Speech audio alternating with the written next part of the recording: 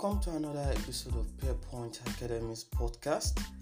On this new episode, we'll talk about the basic approach to answer a consolidated statement of financial position question in the exam. And this is relevant to those who are writing ICANN's financial reporting and corporate reporting paper. There are key calculations that must be done when you are preparing a consolidated statement of financial position, and these key workings are goodwill, consolidated retained earnings, and non-controlling interest.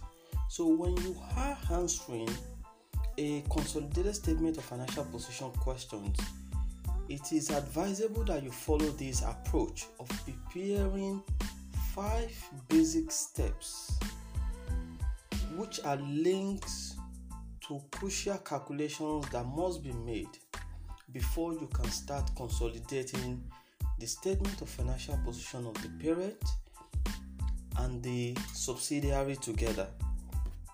The first step is determining the group structure. Now, determination of the group structure is very important because it will enable you to understand the relationship between the parent and the subsidiary. This will be quite feasible in the questions where the question can read that A acquired 80% of B, B acquired 65% of C, Mantrac acquired 75% of Shalom PLC. So the group structure will enable you to understand, number one, whether there is a control between the parent and the subsidiary, what type of relationship exists between them. Is it that of parent and subsidiary? Is it that of parent and associate? Is it that of parent and joint venture? Is it that of parent and any other form of investment? So it is very important to prepare these basic steps by outlining what the group structure will look like. So by the time you understand the percentage ownership of the parent in the subsidiary, you will find out whether the subsidiary is wholly owned or is partially owned. If it is a wholly owned subsidiary, so it means the parent acquired 100% of the subsidiary. So in this case, there are no non-controlling interest. So your non-controlling interest will become zero, will become nil. But if it is a partially owned subsidiary whereby the parent purchased less than 100%, but more than 50%, then in this case you can have a partially owned subsidiary situation whereby the remaining portion of the shares will go to the non-controlling interest. For example, if you read in the question that A acquired 80% of B, what does this mean? What's the implication of this? Number one, it means this is a partially owned acquisition whereby you have other minority shareholders referred to as non-controlling interest. So in this case, the parent owns 80% of B. So the minority interest, or what we can refer to as the non-controlling interest, actually owns 20% of the subsidiary. So that is how to determine the group structure. Now, step 2 is to determine the net asset of the subsidiary. Now, this step 2 is very important.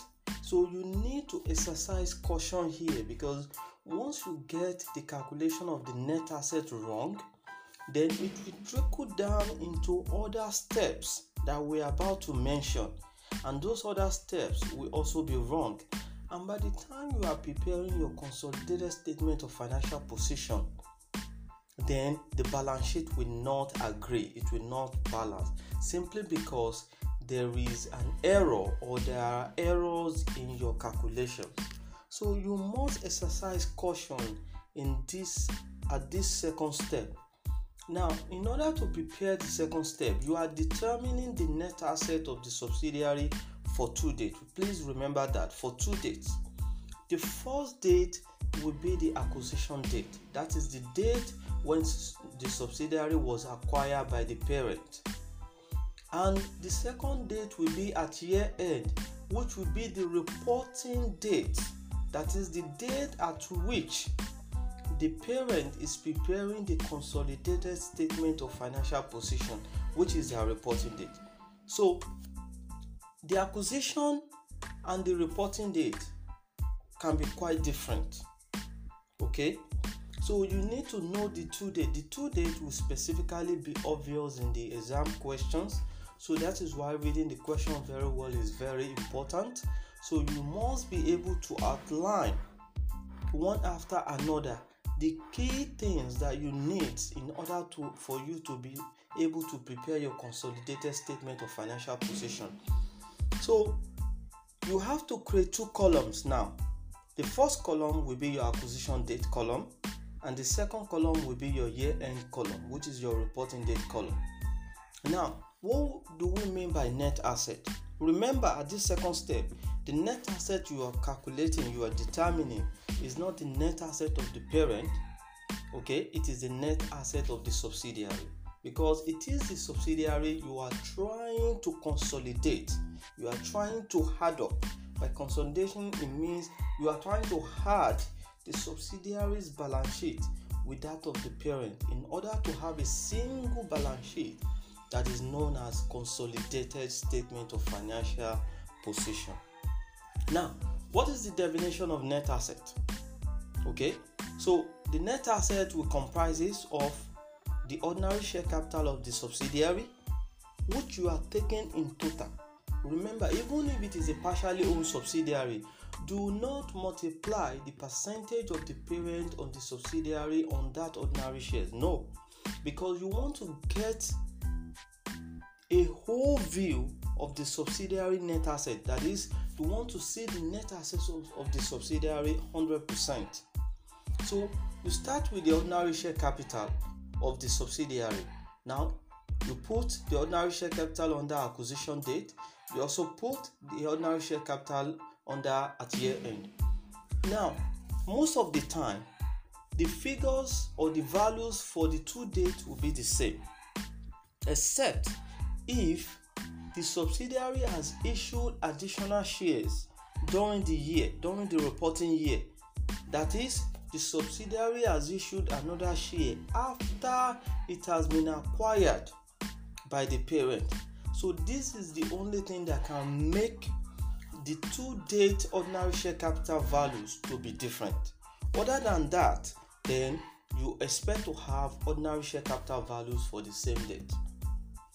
Now, the second one is share premium. If the subsidiary issued its shares at a premium, not at par, then you will have a share premium account. Now, the same thing goes for the share premium account.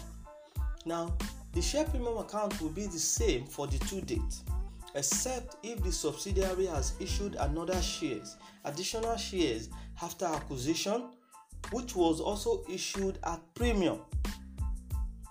So, therefore, the two date figures will be different. Other than that, if there has not been any acquisition of shares at premium, any issuance of shares at premium by the subsidiary, then the share premium will also be the same. Then followed by retained earnings. Now, retained earnings here you have to be very careful. Retained earnings you will have on the acquisition date is the retained earnings value. Remember, retained earnings is a reserve account, so it's a cumulative account. So retained earnings you will have at acquisition date is the retained earnings at the date of acquisition. So you can see that clearly in the question where the examiner can tell you that A acquired 80% of B on so date when the pre-acquisition retained earnings, or when the retained earnings balance was this amount. So that is the retained earnings at acquisition date. So this is the retained earnings balance that existed at the date when the parent acquired the subsidiary. So it is very important. So it's different from the retained earnings at year end. The retained earnings at year end will be the retained earnings balance at the reporting date. That is the date when you are preparing the consolidated statement of financial position. Then you have other components of equity as well, such as revaluation gain or surplus or revaluation deficit, whichever case it may be. So you have the figure for acquisition date and also at year end as well. Then fair value adjustment. Now we will talk later in another episode.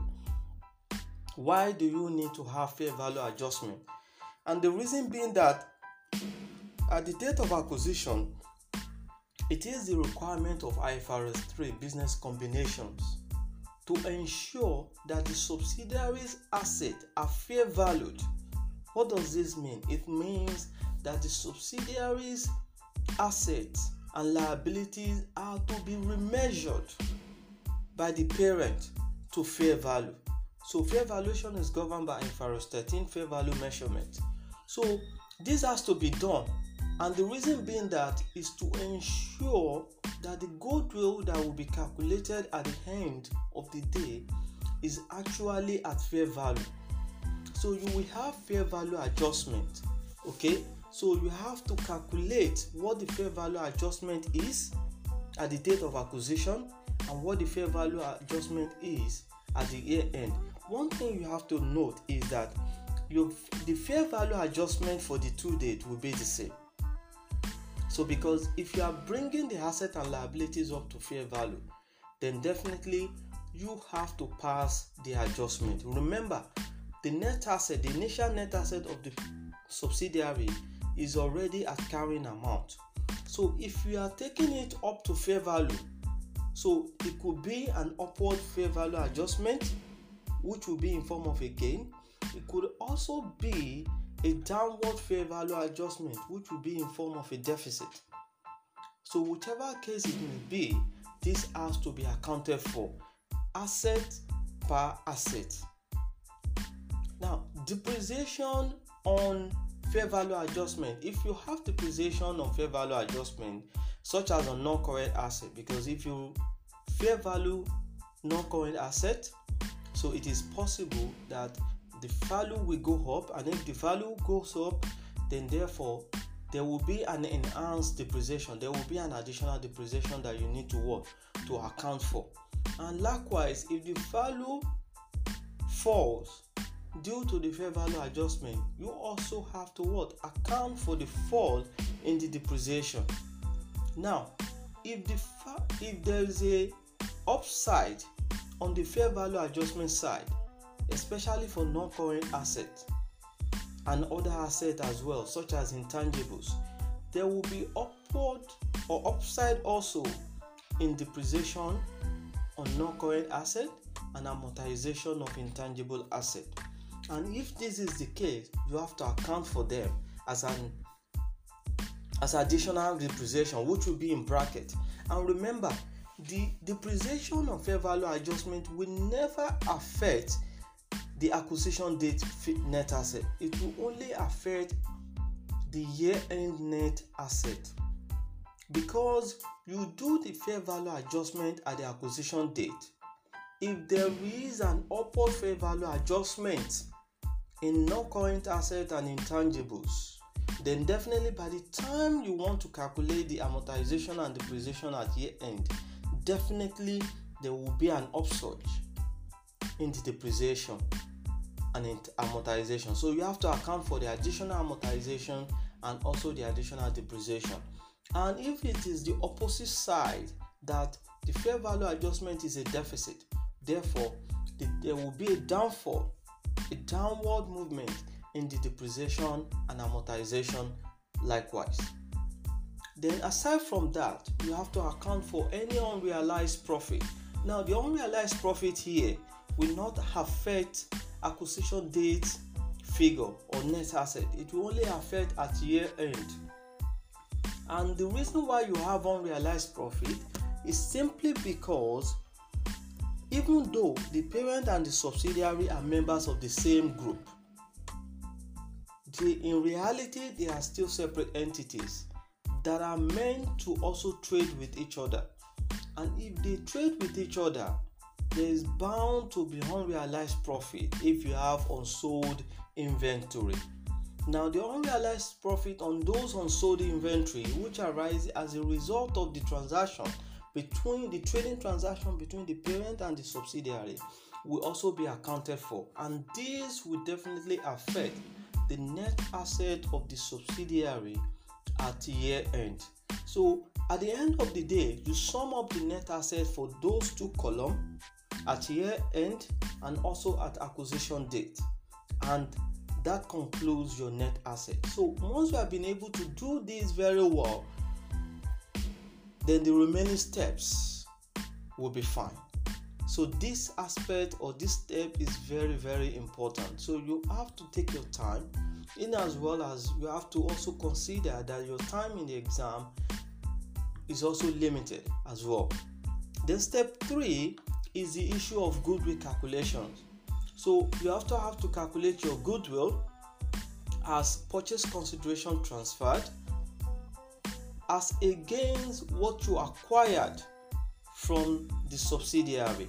So if it is a wholly owned subsidiary, your purchase consideration will be against the net asset at acquisition date. Remember, goodwill is being calculated at the date of acquisition, not at year end.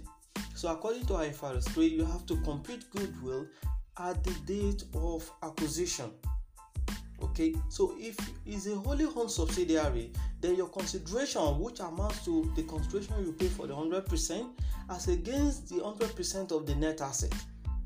So if your purchase consideration is higher than the net asset acquired, then the difference will be accounted for as goodwill. But if you are looking at a partial acquisition situation, then if your purchase consideration is lower than the net asset acquired, then you also have goodwill. So there are two types of goodwill here. So in the first case, you have a positive goodwill. In the second case, you have a negative goodwill. So we'll talk about goodwill later in proper.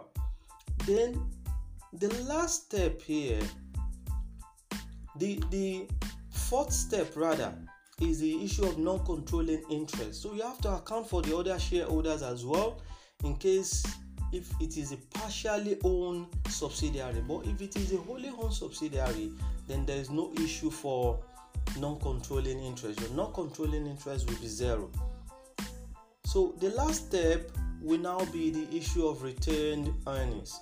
So you have to calculate the retained earnings, that is the retained earnings balance that will be included in the group statement of financial position. And this retained earnings will include the retained earnings in full of the parent and the share of the parent in the subsidiary post-acquisition profit. So we'll talk about post-acquisition profit also later, what it means and what is the implication of that profit. Then if you have impairment of goodwill, you have to take care of it as well. If you have unrealized profit made by the parent as a result of the trading relationship between the parent and the subsidiary, you also have to account for that as well. Okay, so these are the 5 basic steps that you will need in order to consolidate a statement of financial position. If this helps in your exams revision, please share it with your friends and your colleagues. Till we meet again in the next episode. Bye bye.